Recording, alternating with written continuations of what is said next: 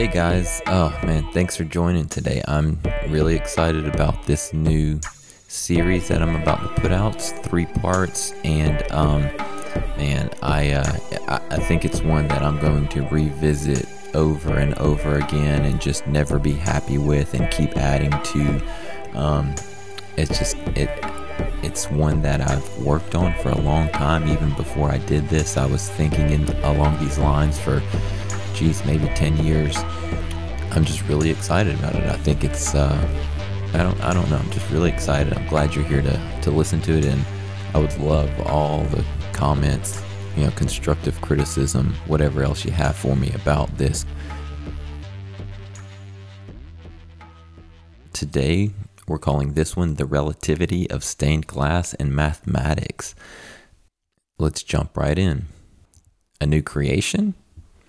In the beginning was the probability, and the probability was greater than 0, and the probability was 1. All things were created through probability, and outside this probability, 0 has been created. Life was in that probability, and that life was the light of Homo sapiens. That light shines in the darkness, yet the darkness did not overcome it. Let's look at general literacy throughout Western history. Literacy rates during the medieval period in the Western world are apparently hard to gauge. We're talking about the Middle Ages, roughly like AD 1000 to 1400, give or take 100 years. So there's a decent amount of change and large swaths of people and cultures to account for. Therefore, the numbers are fuzzy at best. Depending on where you look and how you define literacy, the numbers could be lower than 5% and restricted mainly to nobility and clergy. But with a more liberal definition, say being able to make out enough English, Latin, or French to equate to a contemporary third grader, numbers could look a lot closer to 40% and maybe up to 90%. For comparison, literacy rates in the United States of America today is probably somewhere around 80 to 99%. So anyways, what do all these boring, probably made up statistics have to do with stained glass or math? Well, let's start with the glass.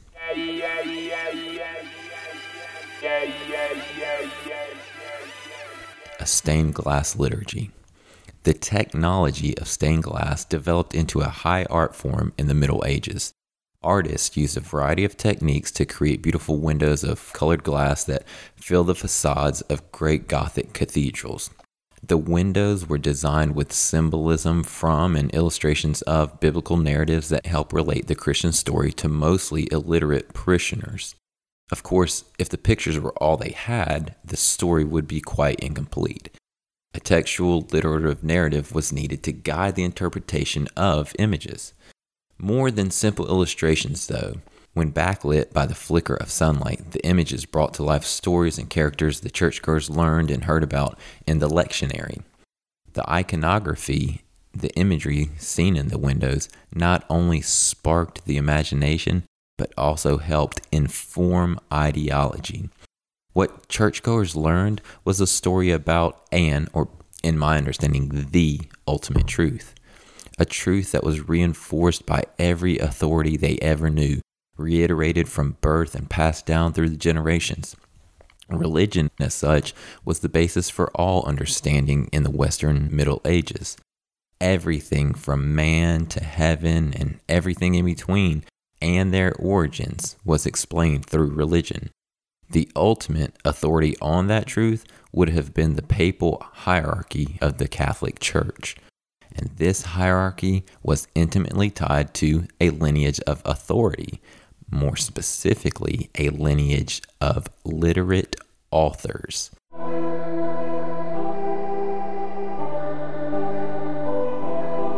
Here, I'll take a minute to define what I mean by literacy.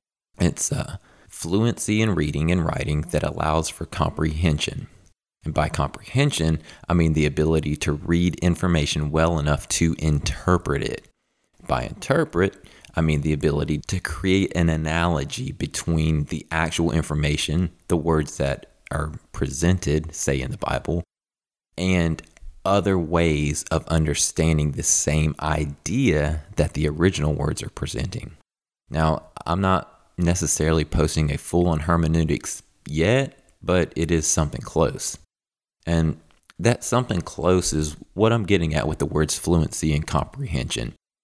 Even if one is able to sound out all the words in a text, if it takes him or her so long to do so that by the time they get to the last words of a sentence or paragraph that they forget the first words, it would be impossible to comprehend the full meaning of that sentence, verse, section, chapter, or much less a whole book.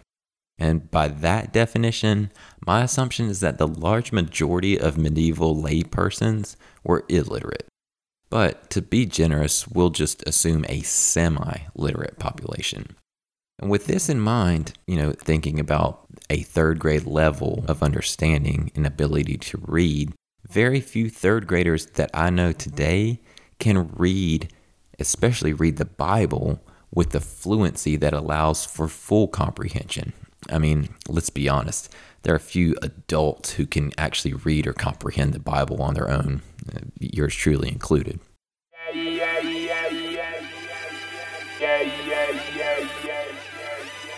Now, even if comprehension wasn't an issue, having access to an actual Bible or any book to read was uncommon in the Middle Ages.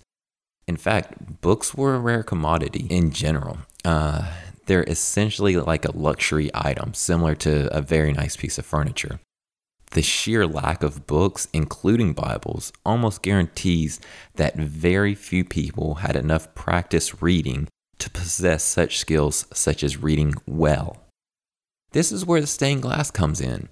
If the gap between the layperson and clergy was as wide as it appears to have been, a visual aid was sure to help with memory, recall, and comprehension. I mean, that's why nowadays all presentations have a keynote or PowerPoint, right? I mean, right? Yeah.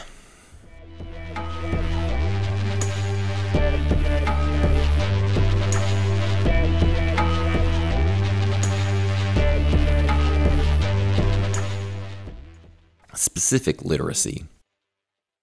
H2 equals A over A in parentheses squared, which equals 8 pi capital G over 3 times rho minus KC squared over A squared plus upside down V C squared over 3. Now, that equation that I just stumbled through models the Big Bang. Or, I mean, maybe it's a different equation. Or hold on, let's see. Maybe it's this one. R with 2 dots over it equals negative 8 pi GR over 3 times, I guess it's a rho. I don't know. It might be a P plus 1/3 that upside down V thing times R. So, all right, okay, I don't know. They mean something about the expansion of the universe, I think. Okay, I mean, that's what Google told me when I searched mathematical equation for the Big Bang. And I know what you're thinking, like, which Big Bang? Our Big Bang. Anyways, you get the picture. Unless something has gone terribly right, no one who's listening to this has any clue what these cryptic arrangements of letters and symbols actually means. I know I don't. We might be able to name some of the variable symbols and letters like I stumbled through, and maybe some of the more mathematically or scientifically inclined could parse a little bit of it, but most of us, not so much. So let's try a few other ones. The sum of force in a direction equals m times a in that same direction. Or 1 Newton, 1 N equals 1 kg times m over s squared. Now, myself included, many more people can understand these simpler math equations of Isaac Newton's physics, which is interesting because, his equations describe the world that we more readily perceive, large objects in motion. Still, Many fully functioning adults cannot read them or understand any of them. So, let's look at mathematical models.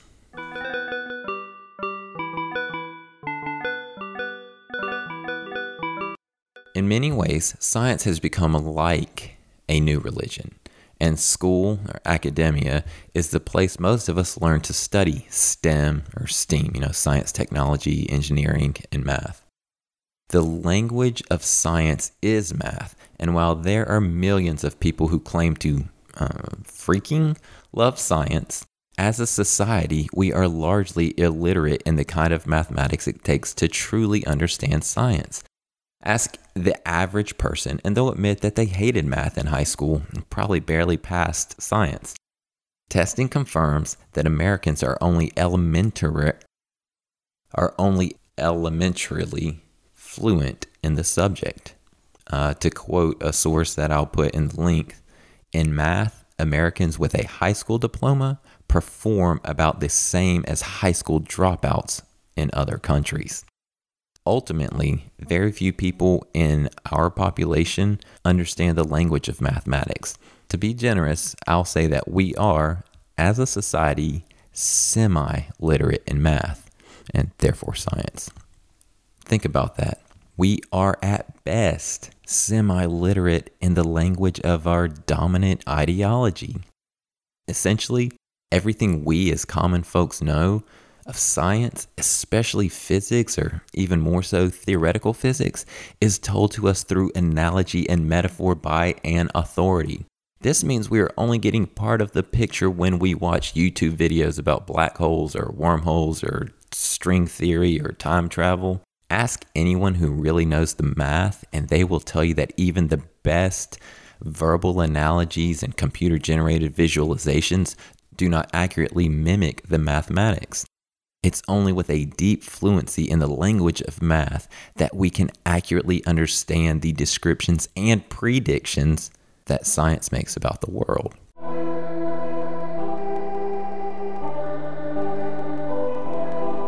Math, such as the above examples, is the basis for all the science that gives us all of our understanding of all existence, from quarks to multiverses and everything in between, and their origins. It is no coincidence that it is a similar math and science that make our mobile phones work. You're probably looking at your phone right this instant, or at least holding it, or at least listening to it. Now think about what you're actually looking at. A piece of glass with light shining through it. When illuminated, the light-emitting diodes composing the images on your screen bring to life the forces and theories that screen watchers learn and hear about in their free time because they didn't care about it at school. The imagery not only sparks the imagination but also informs ideology. What screen watchers learn is a story about an ultimate truth, a truth that has been reinforced by almost every authority they have ever known, reiterated from birth and passed down through the generations. The ultimate authority on that truth has been the academic hierarchy of the sciences. And this hierarchy is intimately tied to a lineage of authority. More specifically, a lineage of authors of mathematical models. Your phone is kind of like a portable stained glass window. Instead of colored glass backlit by the sun, it's clear glass with colored light shining through. But just like a medieval cathedral window, it is a visual plane where a semi-literate people look to fill the gap in their knowledge.